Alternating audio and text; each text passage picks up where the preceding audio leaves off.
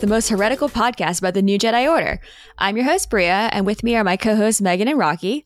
This month, we'll be talking about Agents of Chaos 2, Jedi Eclipse by James Luceno, in which everyone gets to flash back to the Bantam days. Worf Skinner gets to be a hero. Leia has a bad day. And no one sings Hapes, Hapes, Hapes. So what's really even the point of this book? But anyways, grab your billet, tune in, and enjoy the show. I have a Hapes problem, guys, okay? This we is have a lot of problems in this book, okay? So many different kinds of problems. So many problems. I actually forgot Hapes was in this book until I opened it completely randomly, but I'm actually impressed at the number of problems we managed to get into one book. Is there a prize for that? Maybe? No prize goes to Jedi Eclipse for causing the most lethargy and the most confusion in the same book. Yeah. Well, anyways, before we get into our discussion or further into our discussion, as a reminder to our listeners, here on the Voncast, we don't talk about spoilers for future books in the series, but we do go through today's book pretty thoroughly. So if you haven't read it yet, pause the recording, read the book, and then come back and join us. Unless you just don't care about spoilers or aren't reading along with us, which is fine too. Like, you do you. But anyways, like we said before, we are talking Agents of Chaos 2, Jedi Eclipse by James Luceno, which is a very imposing title, and that's not even all of its title, which means this is my cue to read the back of the book in an overly dramatic voice. Okay. A string of smashing victories by the forces of the sinister aliens known as the Yuuzhan Vong has left New Republic resources and morale stretched to the breaking point.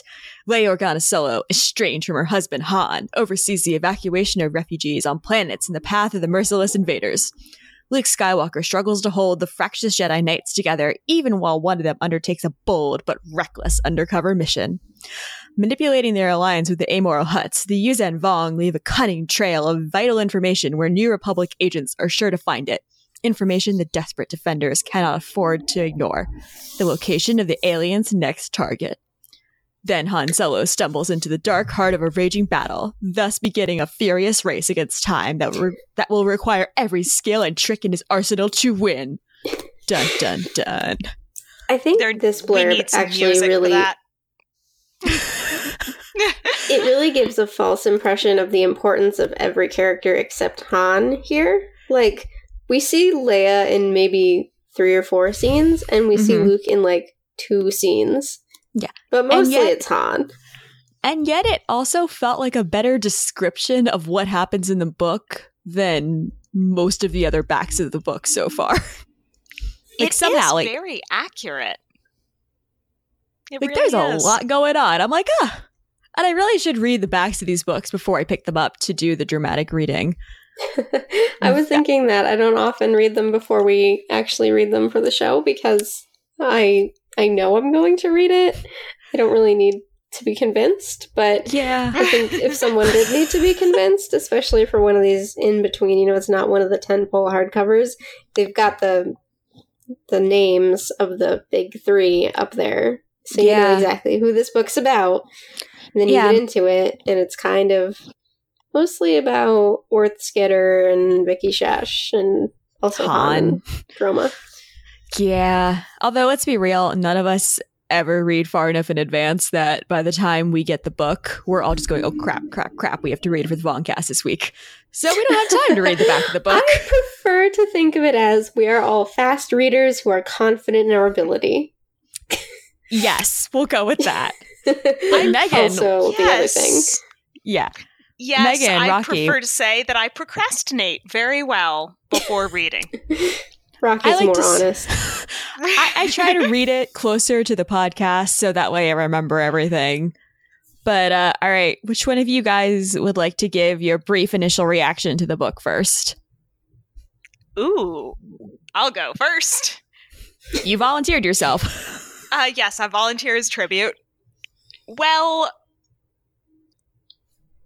I'm mostly sure what happened, but that was a lot of complicated... It was really tangled, complicated, more ridiculous than I remember, but at the same time, a lot slower than I remember. And somehow, I don't actually know how, most of the loose threads got pulled together and tied up by the end. I'm actually very impressed with the last 2 or 3 chapters. I'm going, there is no way this is going to get cleaned up even marginally neatly. Oh, wait, it did. Deus Ex Shatterpoint. Or not Shatterpoint, Centerpoint. Oh, yeah, I also had to pause and Wikipedia Centerpoint, I swear I can talk, and actually remind myself what that thing was. And then I realized I still didn't understand what it was, so whatever. I found myself zoning out a little bit with all the backstabbings because you knew, I understood who's allied with who and who's deceiving who, but it was a lot of triple crosses, and a lot of things were very convenient in this book. People happened to be in the same room as someone else, and that's what the plot hinged on. And especially the very first chapter was just such a slog. The really long descriptions of things, really dry descriptions of things, perfectly serviceable at the sentence level, but the scenes just dragged. This one was not riveting. I feel like I had the opposite reaction as you guys, because this is not my favorite book, by any means, but I liked it. It felt less sloggy for the most part to get through for me than the previous book did. And I think it's because it had, number 1, Hapes, and number 2, it was less Han being depressed 90% of the time. I mean, he was still depressed, but it was less Han, yeah. Yeah, it was more Han going on adventures and having doors shut in his face and then having to get around those doors than him kind of trying to drown his sorrows. The image of Han in a business suit actually made me really laugh, because my first thought was, wait, Indiana Jones crossover? Can we go that way? Yeah, and it needed more solo kids. That's why I don't like these 2 books. They need more solo kids. They really did. And even when the solo kids were present, Jaina wasn't present. So that was a weakness. What's even the point of it? Yes, yep. I personally believe that is an inherent weakness of it. Jaina was absent. I agree. Yeah. Okay. Should we just go to the next point in the notes where since you guys, the listeners, cannot see my show notes, I just left a section open for Megan and Rocky to have their I can't even say it right. Feels. I'm just here's your section to have them. So I'm just going to shut up and let you guys talk about that for a minute. So the glorious disaster finally appears in the flesh and also other people's flesh. And he's wearing the spikes, the animal spikes that the high-ranking Yuuzhan Vong have. And there's this whole scene where a bunch of Yuuzhan Vong get promoted, which means their shoulders get cut open. And it was one of the first scenes of many, there will be more, where I was just this is gross and I feel uncomfortable. But also it's really... it's certainly memorable, that's for sure. Savong Law mostly... he was very imperious in this book, and we finally saw what he looks like, but not too much else to add. My real Savong Law feels start later, I think, when he has a little more, you find out more about what his motivation is. Right now, he's kind of he's a distant threat, right? And finally, the Yuuzhan Vong are being useful. They're much more useful than the Peace Brigade. They've just decided to take the job into their own hands and actually are doing pretty well at it. Oh my god, Rocky, your note. I just read that. Yeah.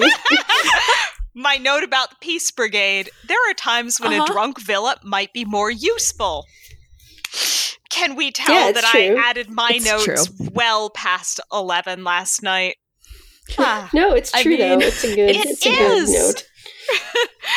You're not wrong. Yeah, exactly. Throughout this whole book, there were several moments of, I don't know what's going on, but funny enough, the promotion ceremony for the Yuuzhan Vong where the shoulders were cut into, that made me go, wow, how did I miss how gory this was in the first read, or the second?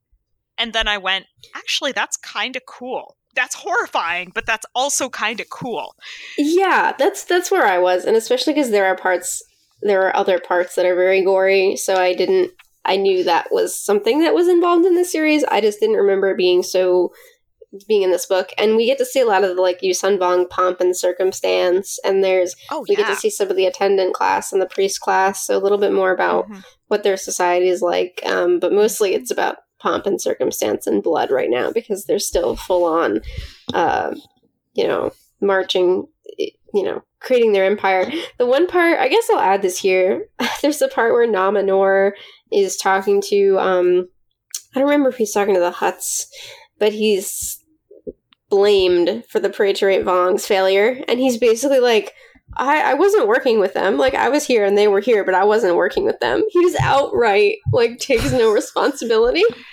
It's like, he's so slimy. And it was such a good, one of like, my moment for him. favorite terrible people in the entire galaxy. He is such a terrible person. I want to slap him, but he is such a good, terrible person. He just immediately tried to talk his way out of the fact that he was affiliated with the very group he opened the galaxy up for. And he was like, no, I don't know them. We're just both here at the same time.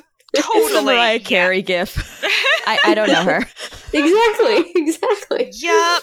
Yeah, I see in some of my handwritten notes about, as I was reading, I see a note where I love how much more Yuuzhan Vong society gets fleshed out in all of this, just because we get to see all that pomp and circumstance, we see what they're doing. I felt like it was a really great piece of world building, and to be honest, that was one of the parts of the book that didn't make me go either, wait, who's backstabbing who this time? Or, wait, what's happening? What? Huh? Yeah, you're starting to get a sense of, like, what life is like on the regular for the Yuuzhan Vong, and I enjoy that. Yeah, the world building is always going to catch my eye no matter what, and those little details, like, I feel like it makes them all the more real, and I at least got the sense of they make sense in their world.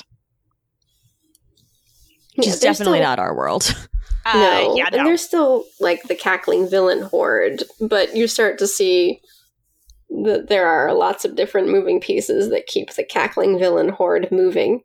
Well, Nama Noor is definitely the cackling villain sword at times. Some of the others at least pretend to be a little more sensible.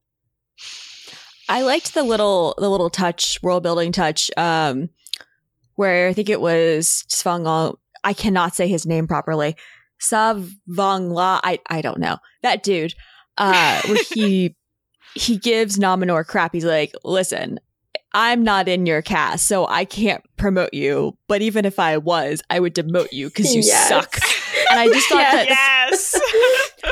I liked that, and the fact that, like, because you're not in the same caste system, you can't do that. And I'm like, that's interesting. Despite the fact that Savong La is just like, please let me smite this guy. Yeah, just like let me kick him. It's a power dynamic based around the fact that they shouldn't have a power dynamic, which is kind of interesting. Yeah.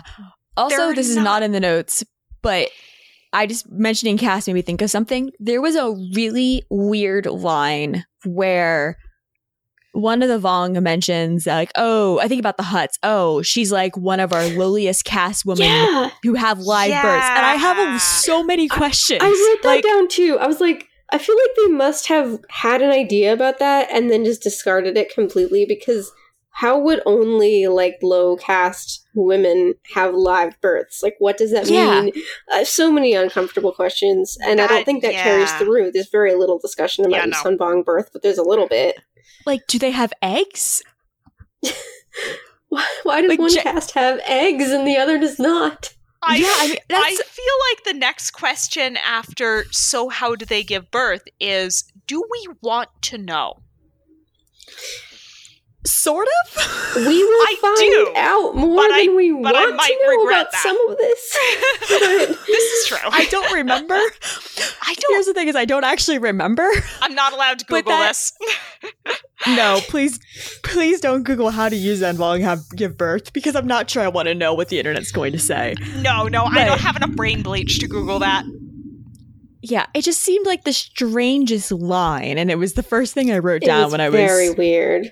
There are a lot of very weird things, I feel like, within this book, and that was only one of the ones that made me go, okay, that's weird. I really feel like it was written as something that was supposed to be a larger world building point, and then either because they realized it was completely wacky, or because they didn't really care about what the minutia of, like, the women in Yuuzhanvong society was, it just fell by the wayside, and maybe that's a good thing? Yeah. Okay, on that note, I can't even blame anyone because I derailed it myself. But so a lot of what I have written down to talk about sort of compares things in a way. And I felt like this book, perhaps more than the other ones, drew a lot on past story events, like from the Bantam era, if I can speak correctly. Because we had Hapes, we had Centerpoint, we had references to the Darksaber stuff, and then good old Talon Card shows up. And I kind of have to wonder if they were writing this with trying to be inclusive to new readers, because, you know, they at least tried to be like, oh yeah, here's this info dump of what happened in case you didn't read those books. But also I can imagine being a new Legends reader getting to this and being like, what the actual hell? I don't know that I think inclusion of new readers was actually part of the deal here. I think this series, I mean, I don't know what went on behind the scenes, but I think this is part of that discussion of whether a consistent canon that always referenced itself was a good thing or a bad thing. I think it was put in there to make sure that the canon remained consistent, and because the authors had these other characters to play with. They could say, like, okay, who's on Corellia? Who can we run into? Who's in the Mid-Rim? Who can we run into? They were using existing characters because they had them, and because that was what was typically done. I think that's the kind of thing that the current canon is maybe trying to do less, but it's also something that serves two purposes, one of which is to get people to want to read other stories if they want to, and the other is just to make readers who may or may not be familiar with their stories feel like the galaxy's big. Make it feel like it's consistent. Even if you haven't read all the others, you'll know, okay, Han, like, had this other adventure. And even I found myself Wikipediaing certain things here because there were series that either I haven't read or hadn't read, like, recently. So I think that could be a long debate, whether this kind of bringing back other characters, even mentioning characters like Gabrielle Captison and what happened to her, whether that's a good way to hook readers in, or whether it's sort of a gift for people that know the canon and go, oh, I recognize that and that feels consistent, or whether it's a way to, or whether it's a problem, whether it would push away people that were not pushed away by all the new stuff but might feel left out of this. Yeah, I read a lot of that and I was thinking, hey, we could play Bantam era bingo with all of this. It felt very contrived, but it was also interesting because having read the majority of the Legends books referenced somewhere in there, it really did feel like I was playing Bantam bingo, and I was just going, I still don't understand Centerpoint very well. I'm still not entirely positive what it is. I'm still not, let's be honest. But it was really interesting feeling like trying too hard to shove it all in, but that's actually pretty impressive how much you managed to communicate. Do you feel like any of this was almost apologist? Like, I think Courtship of Princess Leia especially has a bad rap in general. And do you think any of this book was trying to be like, okay, we acknowledge that was kind of silly, but we're going to do a more serious version of it now? There were a couple of lines talking about Hapes that kind of, I thought, acknowledged the pulpiness of it, but then also did not touch the pulpiness, which was, I'm used to it, so it was fine for me, but it could feel like the way Jedi kind of tried to rewrite the Jedi Academy trilogy, this almost tried to reframe Hapes. Honestly, I felt like it doubled down on Hapes and Courtship. Yes. Like, it actually reinforced the ridiculousness to me, because it felt like it was trying to be like, no, we are a serious, upstanding society. Yeah, about that. There's the part where Leia's like, I know you were formed by a group of pirates, and that's why you're like this, but do you have to be like this? Yeah. See, for me, okay, I unapologetically love Hapes. I love Courtship of Princess Leia in all its trashy Bollywood musical glory.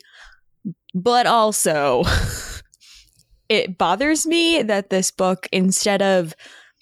I would have liked what they did with Hapes more if they had put Tenennial at the forefront and made it less about Isolde.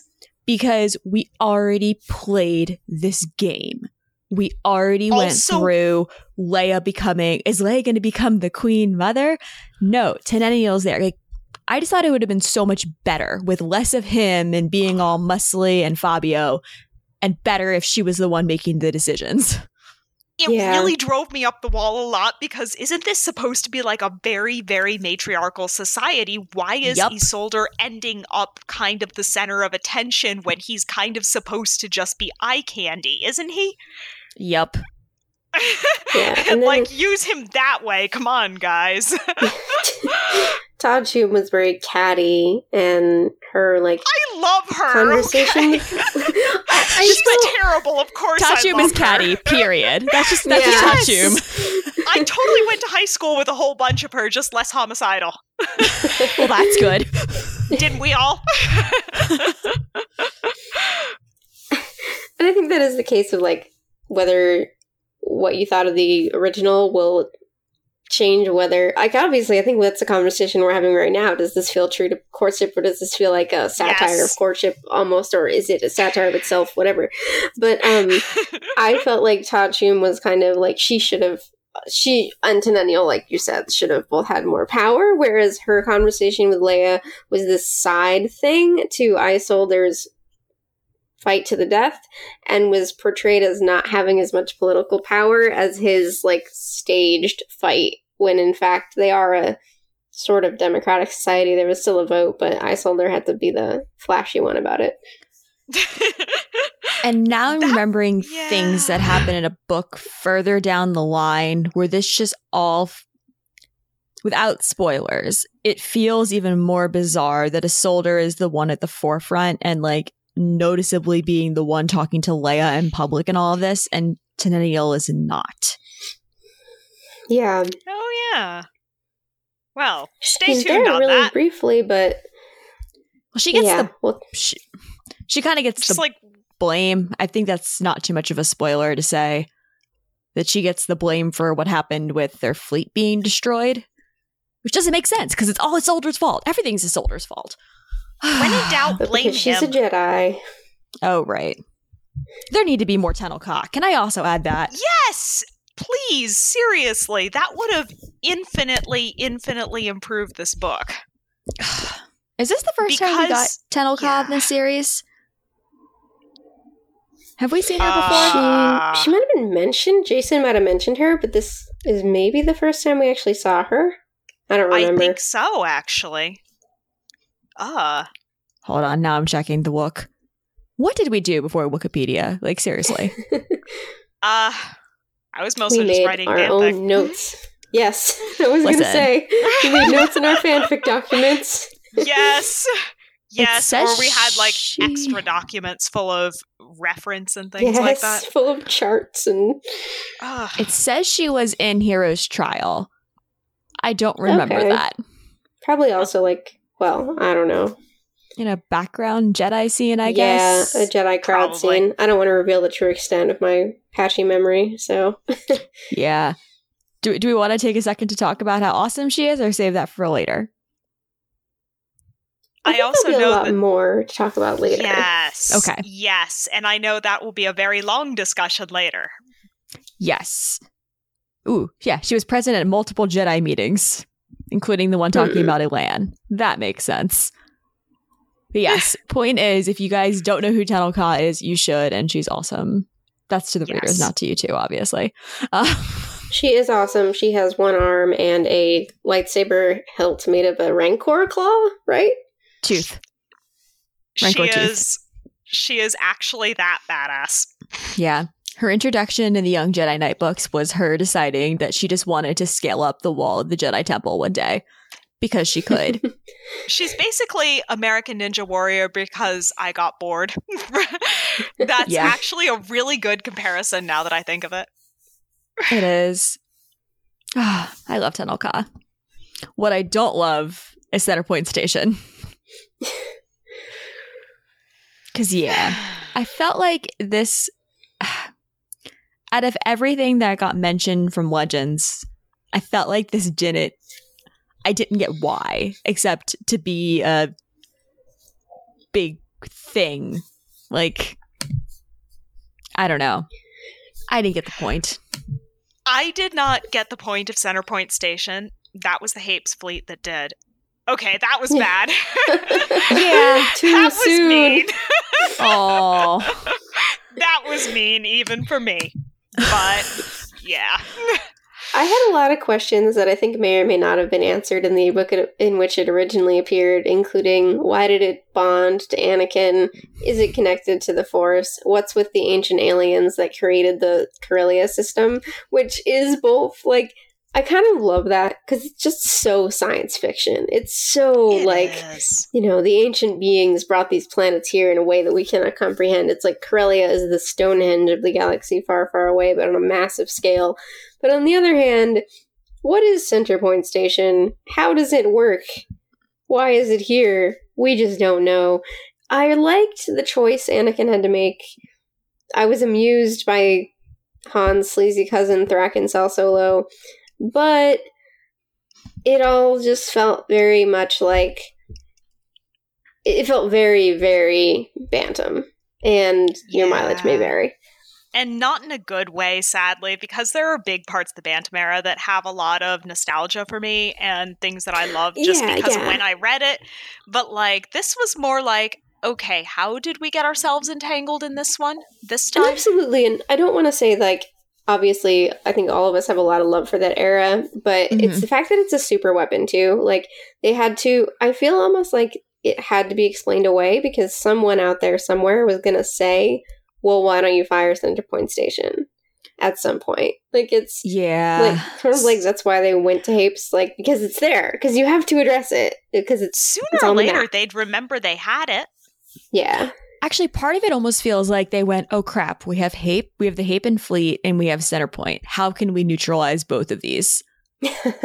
And went with both of them. And and I have to say, like, I actually really enjoyed the Corellian trilogy. Like, I love it because I'm pretty sure that was a series of books in which Lando went to go find a wife and Han had to fight a giant otter.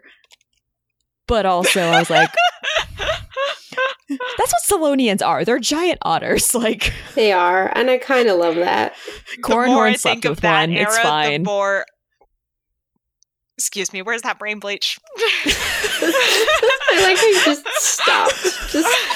I'm just gonna let that sink in for a minute and then move on. I like that it took a second for you to register what I was saying. And then I went, oh, so this is why there are parts of this era that I'm like, wait, that happened? That actually happened. Okay, then. I should clarify, Cornhorn did not sleep with the giant otter in the Corellian trilogy. He did that before the X-Wing books even started.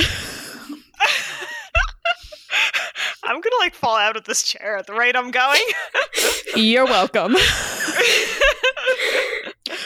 Maybe this is why it takes me a few tries when it's like all the gore or other weirdness in these books, where it takes me a couple seconds to go, oh, that happened, because the Bantam era has warped my meter of normal. Warrior loves you, Rocky. He loves all of us. I will almost be surprised if I do not write Yuuzhan Vong fanfic by the time we're done with this show, and I will have questions, and you may have to provide answers, and that's all I'm going to say about that. I'm not like, you're not going to need brain bleach, but this era lends itself to strange questions and strange answers. The things you Google that later on make you wonder in the course of fanfic writing, if you're trying to write anything Yuuzhan Vong culture related, you start Googling things, then you're going, have I just gotten myself put on some kind of watch list? And probably. That's like I emphasize, like, this is all PG-13. It's just bizarre. I'd argue bizarre. the series sometimes stays decently within the R rating. Yeah, for the most part, gore it does. stuff. Yeah, that book we all love later on is definitely rated R.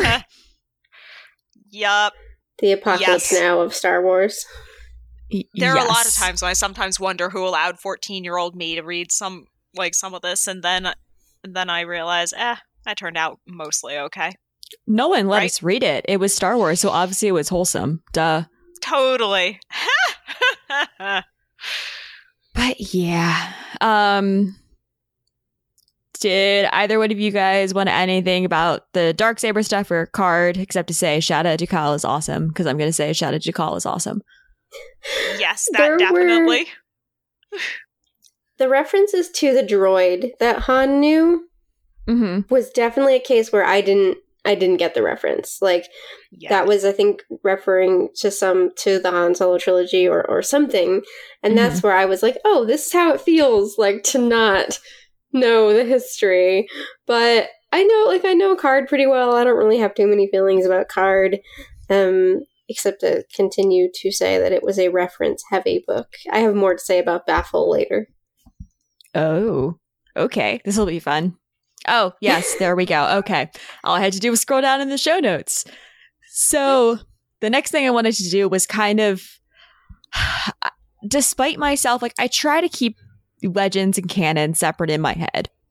But for some reason, I could not stop comparing the two books. And I blame Han, who granted I've been thinking about a lot lately because there was, a movie. You might have heard of it. Solo. Star Wars story. But let's start with the fact that, once again, Han has a beard. And there's nothing really else to say except that Han has a beard.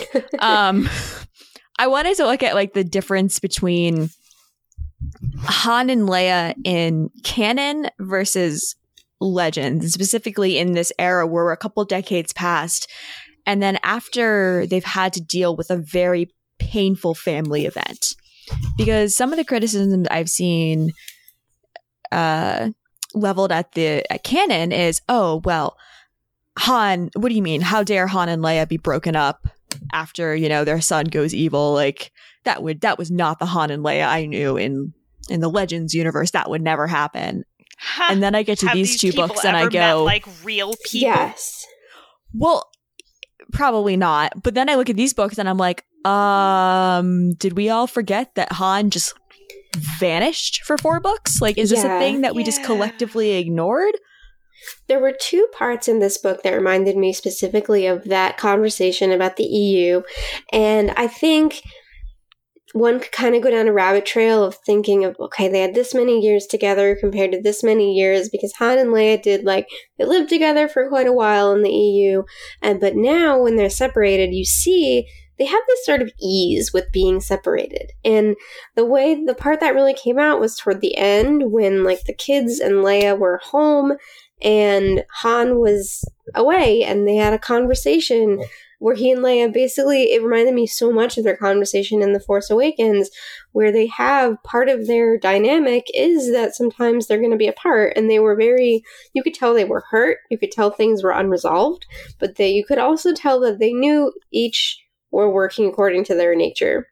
The other thing that reminded me a lot of that was there's a line where Leia's thinking about Han. I think it's when she's on Hapes, because there's a couple parts where she's reminded of when Han was courting her, right? And she says, there was no excuse for his continued silence. She was as angry as she was worried. And I kind of like that. I like that Lucino acknowledges that she has a right to be angry. He is doing something wrong here, and he's trying to lose himself. He's losing himself in like deadly situations, and situations that I don't think she would envy him for, but he is just trying to lose himself in what he thinks his old life was like, or what he thinks his life should be like, or just ways to keep him from remembering that Chewie's gone. And through all of that, though, it really is painful that he's just not talking to Leia, and it was really just one line, and I almost wish there was more of this, but she has the right to be angry at him, and this shows why. Yeah, definitely, sorry, I had a thought and then I lost it because I was looking at Twitter. I lost it. Oh my god. Leia, right to be angry. Was it about canon things, because I think that kind of conversation, as you said, that conversation happens with, like, is Leia, does she have a right to be angry at Kylo in the same way, although Han is not doing Kylo level things right now, but he's not being a great family member either. Oh, no, I know what it was. It was about canon and Han, you know, they have, where she has the line in the Force Awakens conversation about, I remember which one of them has it, about going back to what they did best or what they knew. Yes. And in the same way, Han goes back to what he was because he doesn't know what else to do but to get in the Falcon and get into trouble. Mm-hmm. I don't have anything past that. We're lucky I remembered it. Yeah. It's like, I very much understand the acknowledgement there that sometimes they work best doing things differently. They have some very different problem-solving methods, regardless of how good those are. And yes, tragedy can absolutely, completely destroy a family in any way, shape, or form. And I think all of us have run into an example of that in real life, and I actually found that to be very realistic. We will revisit that within this series later on, but significant tragedy can really just completely break up families, break up marriages. It happens. Unfortunately, everyone has their own ways of dealing with that. And that was one thing that really struck me about this series in my first read. In this, the older I get, the more I see of people's drama in dealing with things. Major problems absolutely destroy families, and it just adds one more touch of realism to what's already a really screwed up galaxy. And you'll see later the impact that it has on the kids, too, like the way they are kind of shaken up by all of this. Yeah. I'm sorry, I had a message I had to reply to. I swear, Twitter's a good thing. When Phillips call, you have to listen. Yeah, it's sorry, it's coordination stuff for tomorrow. War coordination? Yeah, no, sorry, it's there's a convention tomorrow, and I'm helping out at a table. So I'm like, oh, messages. But yeah, was there anything else that we wanted to necessarily talk about with the Solo family stuff, or did you want to go to the note that I think Megan put in there? And because I was going to ask you about the Luke line. Oh yeah, so Luke has a brief moment where he talks about Jason's ideas about whether the Force should be used for attack or for defense, and one of the things he brings up is Anakin Skywalker's fall and subsequent redemption, and kind of what the Force was doing through Anakin. And I really like this line because these books did come out during the prequels. We knew exactly what he was commenting on around this time. Let me find the year just so that I'm sure. 2000. 2000. So it was after, so it's just after the Phantom Menace, but TPM, Attack of the Clones. Sorry, I got my acronyms confused there for a second. Attack of the Clones hadn't come out yet. So I thought this really matched well with what we saw in Attack of the Clones, though, because Anakin has visions and acts on them, and everything goes downhill from there. And Luke is kind of saying that he feels that Anakin was the focus for the Force. He was the thing that the Force refracted through and broke up and became all the splintered parts of the galaxy that happened after the Republic fell. And I think some of this came from Luke's research into Anakin in the EU, which I'm not going to get into that because there was a lot that was written before the prequels came out, and it may or may not match. But Luke kind of dealt with his father a lot, and this was a good way to show the way he thought of the Force moving through people, and says that Anakin was just an aspect of that. And I liked how that commented on Jason's ideas, because Luke is so there's a lot of Jedi who were very headstrong in this book, and in this the previous books too. We get Worth, we get Ganner, we get Corran, all of them kind of learning the same lesson, which is stop being so arrogant and rushing into things. Luke is the opposite. Luke is the monk who's like, you want to be the lens for the Force. But that standing back and letting the Force flow through him doesn't always work for him either. But he's so strong in that philosophy right now and can trace it back to the Old Republic. And I think that really contrasts him with basically the rest of the Jedi. Luke's not doing a great job, like, imparting that mentality on them, but he can trace that mentality back, and that's about that. I think I'm struggling a little bit to put into words what I liked about it, but mostly I liked that we're so far in the future right now with the New Jedi Order, so far from the prequel era, but I like that this was a little shout out to, here's Anakin Skywalker's story, here's how it connects to what's happening now. There was a passage about 2/3 of the way through the book that I think I posted on like Instagram about it, laughing a little bit, but about the Jedi, where like the senator from Corellia, actually I have to read it because you could tell the book came out before Attack of the Clones. It is against the Jedi Code to spearhead an offensive on the battlefront or in any other arena, and the new Jedi are no different from the old. Skywalker and the rest are attempting to do what the Jedi have always done, uphold peace and justice without turning themselves into full-fledged warriors. Yeah, that didn't go so well in the Clone Wars. Maybe that was what it's supposed to be like, but... Yeah, I just thought, I mean, it's sort of what you're saying about, like, but not really. It made me think of this, but about how Anakin was, what Luke thinks he should be doing. And I'm like, I feel like your records were corrupted, Luke. Not necessarily your fault, but you tried. Yeah. Luke is being reactionary kind of in the opposite direction a little bit, which all sorts of EU stuff I've talked about whether he should or shouldn't, but he's kind of he's being hesitant here. And I'm always so quick to defend Luke whenever, like, when people say, like, Luke was such a terrible teacher in the NJO, like, I'm always like, no, he tried his best. But... his best wasn't really working right now. I can also understand. Yeah. And I can also almost understand that, like, the crisis there, because Luke was basically trained very, very quickly with the idea of, oh crap, we've got someone who actually can probably do something about Vader and the Emperor. And he was trained very quickly with a very warrior mindset, a very different style of training than what he's doing with his new Jedi or what was traditionally done with the Jedi. And then suddenly when faced with a massive crisis on a similar or worse scale, depending on who you ask, I can almost understand Luke kind of freezing up a little because this isn't something he expected to meet. And this also isn't really something I think he ever wanted to consider having to prepare for. He's also gone to the dark side at this point in the EU. Like, he has... felt the consequences of the kind of actions that he thinks might be happening in the future.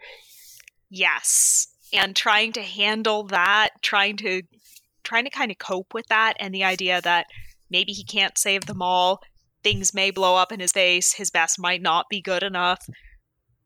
There's so much going on there that it almost makes sense that Luke is kind of floundering. I didn't get as much of that. His best might not be good enough as you did from this particular book, I think, but that definitely reminded me of the sequel trilogy. I feel like I got it more as like an overall thing within the whole series, especially like in longer term retrospect, but I definitely can kind of feel like the crisis of faith feeling. Yeah, and in the fact that he doesn't act directly. And I think part of that is because he's Center Point Station. He's a super weapon that they can't put into the battle too early. But it's also, he is kind of withdrawing himself, which is, again, similar to what happened in the sequel trilogy. Yeah. I almost feel like everything that happened on Ithor kind of worries him. Yeah. Oh, yeah. Because the Jedi did get heavily involved, and then things went very poorly. Yeah. Yeah. Very, very poorly. The other thing that reminded me a lot of the canon universe in here is Baffle, who wants to free other droids. And there's the scene where the droids, the droids who are essentially enslaved the same way humans are on the agricultural planet, Han, helps free them. It reminded me a lot of L3, both in Solo and in Last Shot. I like it. Yep. But then again, I really love L3. So It was, the droids' rights conversation in Star Wars is forever. I feel like they're forever almost getting to like, maybe they should be free. And then they're like, no, then they swerve aside. Yeah. yeah. Yeah. But yeah, And I didn't go ahead. like have too much else to say about that part except that it reminded me of L3. On a slightly lighter note, which I think this can lead us into the last discussion point I had is, oh my God, there are so many men. Yes. Especially when we end up in the middle of what's supposed to be a very matriarchal society and like, I feel like something isn't entirely right here. It's not what it says on the tin. The new books have been spoiling us with like, yes, not just leads, but like the background characters, the ones who like are just sort of there. They have a couple lines, they have an important scene or two. Like there's so many more women in the books now that I'm like, this felt very, very jarring to go back to. Yeah. There's so many male politicians, it all felt very samey. And it's annoying. I read this as escapism. Yeah. I said that. Yeah. Worth Skitter was fine, but I feel like he reminded me a lot of he had the same arc that Ganner went through 2 books ago. It just ended differently. Yeah. Also, should we talk about good old Worth? Yeah, I mean, and also the Yamas? Who else got creeped out by that? At least a little. It was so gross. I was trying not to think about it too hard. Like, it felt uncomfortably sexual at points, and I'm like, why are you massaging it? I'm sorry, but don't. That was like the point where I'm just like, this is not going the direction I remember, and who the hell let me read this when I was 14? Yeah. Did I Star let Wars myself read this? I think this was the first time that I actually really got grossed out on this read through. Yes. It's It was definitely uncomfortable.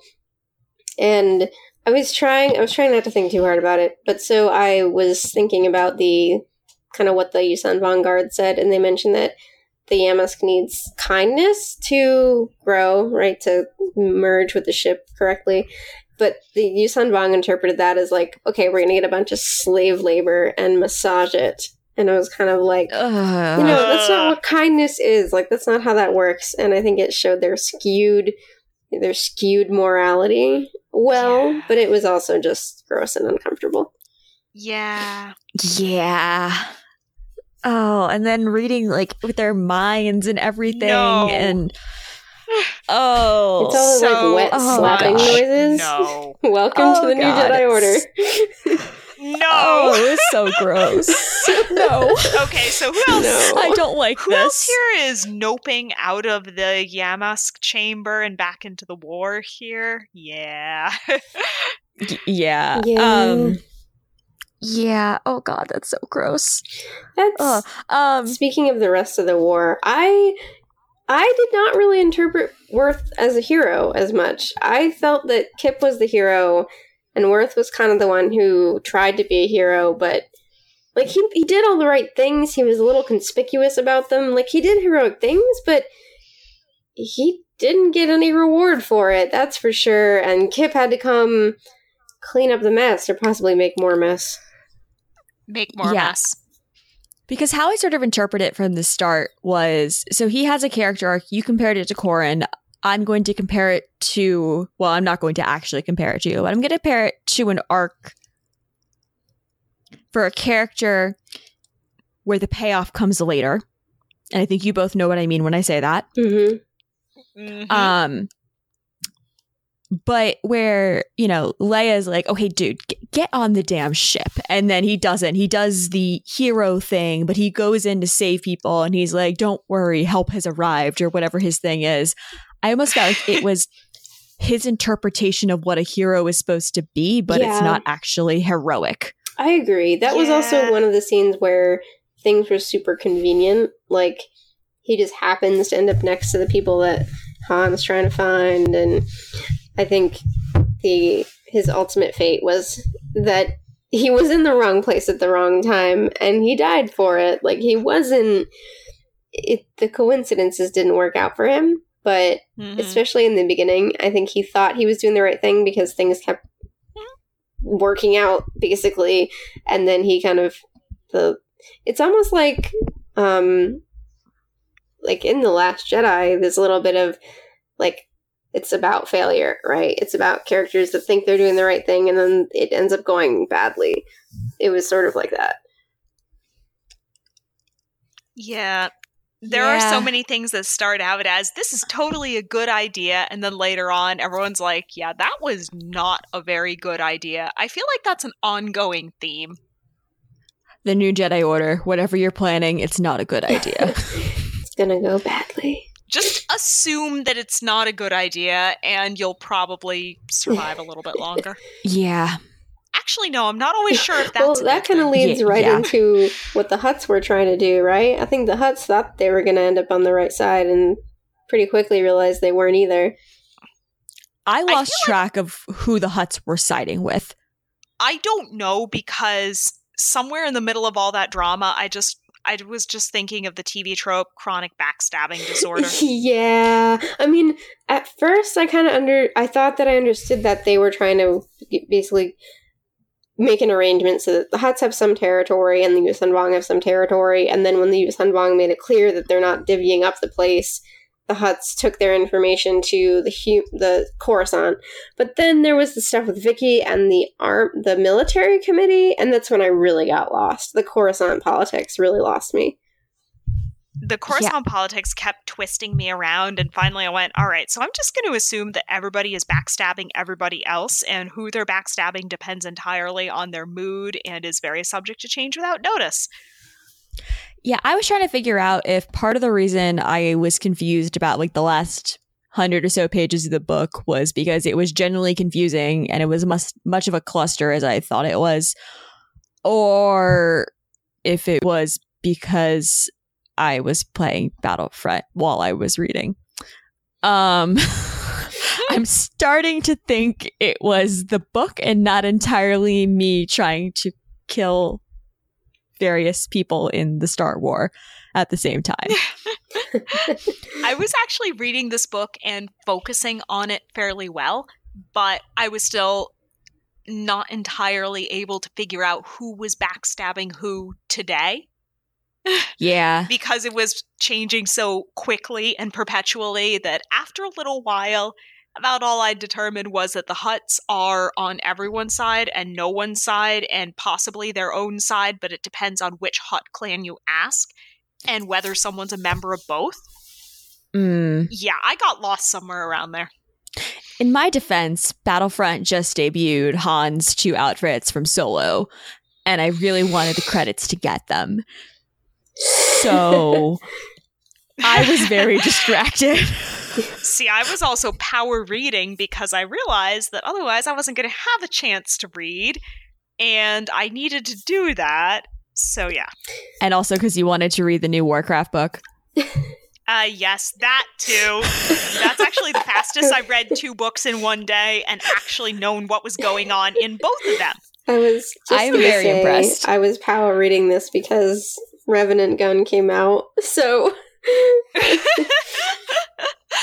That's actually the fastest I've power read 2 books in one day since I got out of college. Nice. Wow. I'm very glad I could have made this book linger, though. I'm very glad I did not read 2 books in a day, because the last time I did that was Dragon Con, Friday of Dragon Con, Force Friday, and that was not a pleasant experience. Yeah, I don't think my days just aren't structured like that. That would be a challenge for me. Yeah. Well, it did help that I wasn't at work on Tuesday, so I had a lot of reading time. Yes. That will help. Mm-hmm. So that reference I was going to make last time, the comparison, should I hold off on that one still? About Carice? Oh, no, I think we pretty much... not that we know everything about Vicky Shesh now, but I think this is a good time to talk about her because we know, like, by the end of this, she's clearly working with the Yuuzhan Vong, or they make a terrible pun about it's out of this world. And I was like, oh, seriously? God, yeah. But she's clearly the traitor. Spoiler warning, Vicky Shesh is the traitor. So if you want to talk about that comparison, I think this is an okay time. All I really have is that Carice Sindian from Bloodline is the spiritual successor to Vicky Shesh. Yes. Because they're both senators who care about themselves. I very much have a similar image in my mind for their appearance. They're both very elegant. And I think that does show the marked difference between the number of women in the cast, because Carice is like one of several, and Vicky is like the one lady in some of these meetings. One. And then she goes and like... There are more aliens than there are women, and there are many moments where I'm just going, we are missing something in this galaxy. Woman. It's all... It's too homogenous. Yeah. But yes, that was the reference I've been sitting on. Yes. For a month now. I'm very proud of it. Yeah. I think it's an appropriate one. Yep. Okay. Is there anything else we want to talk about this book aside from adding Worth Skitter to the Jedi death counter? We're at 3 now, by the way, guys. Yes. And I keep forgetting to count Kip's a jerk references. I think Kip he's rebuilt his squadron. He wasn't exceptionally a jerk this book. He did try to save people. I think I would probably spare him this book. What do you think, Rocky? Yeah, I feel like he was actually pretty decent in this book, but I also feel like the bar was very different than average. There are some other books where, he just has a little sign taped to him that says jerk. He was the only one who didn't have chronic backstabbing disorder in this book. Seriously. Shockingly. Yeah. Although I did really like the mental image of him and Ganner pretending to be brothers and like part of Card's crew. Yes. That just made me happy for some reason. Oh, so one of my favorite images in this book was in the very beginning. Actually, it's Jaina's one appearance, I think, where Luke's talking to Card and he walks into like the audience chamber in the Jedi Temple, and Jaina is literally holding Jacen and Anakin apart from each other, like at arm's length. And I thought it was so funny and like such a. There were a couple moments in this book where they acted very much their age, like they're really young and.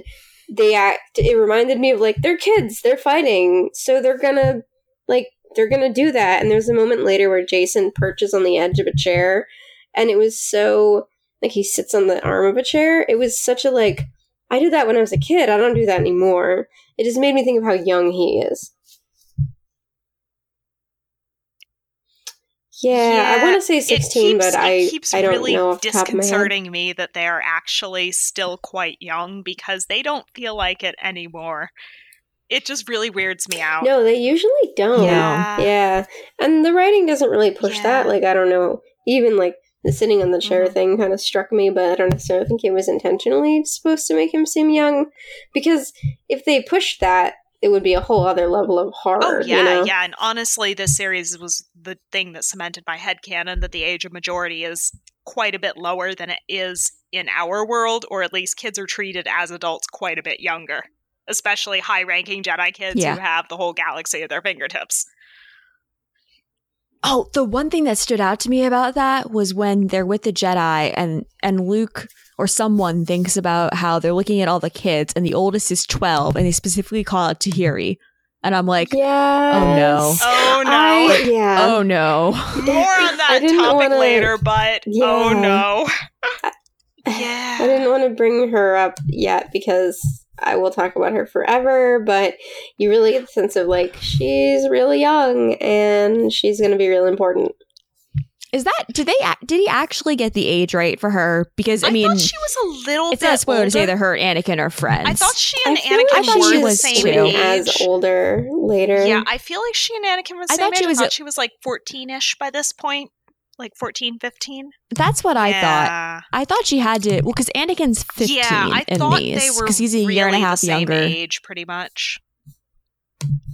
Okay. It might be like an error. I'm not sure, but I agree. I'm hoping so. She was written as older later.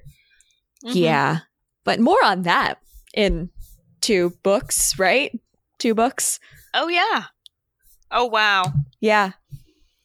Yeah, we're almost there already. Oh man, that's gonna be it's gonna be fun. It'll be fun. Everything will be fine. It'll be fine. Yeah, it'll be great. But anyways, all right, I think that's about time to wrap up. So, Megan, where can we find you online? Oh, you can find me online on Twitter at blogfulofwords. I write for Den of Geek and co-host the Blaster Cannon podcast. Our episode about Solo is up now. I also have bylines at StarWars.com, Star Wars Insider, and podcasts for Tashi Station at Western Reaches. Rocky? So I am Lady Darthkitis on Twitter, and I am also on Of Dice and Droids as one of the many wonderful tabletop players there. And, well, a whole bunch of my writing is here and there on 1138, even if I am semi-retired for now. Subject to change without notice. Hey, it works. And then you can find me on Twitter at Chaosbria. You can also find some of my writings at Tashi Station, where I also co-host the KanjiCast podcast in addition to this one. I am, what am I going to say? I also run White Hot Room, which is my geek fashion blog. And I also have bylines at StarWars.com. So thanks everyone for listening. This podcast is distributed as part of the Tashi Station Network. Join us next time when we read Balance Point by Kathy Tyers. Don't forget, you can read and tweet along with us by using the hashtag Vongcast. Thanks for listening, and we'll catch you next time.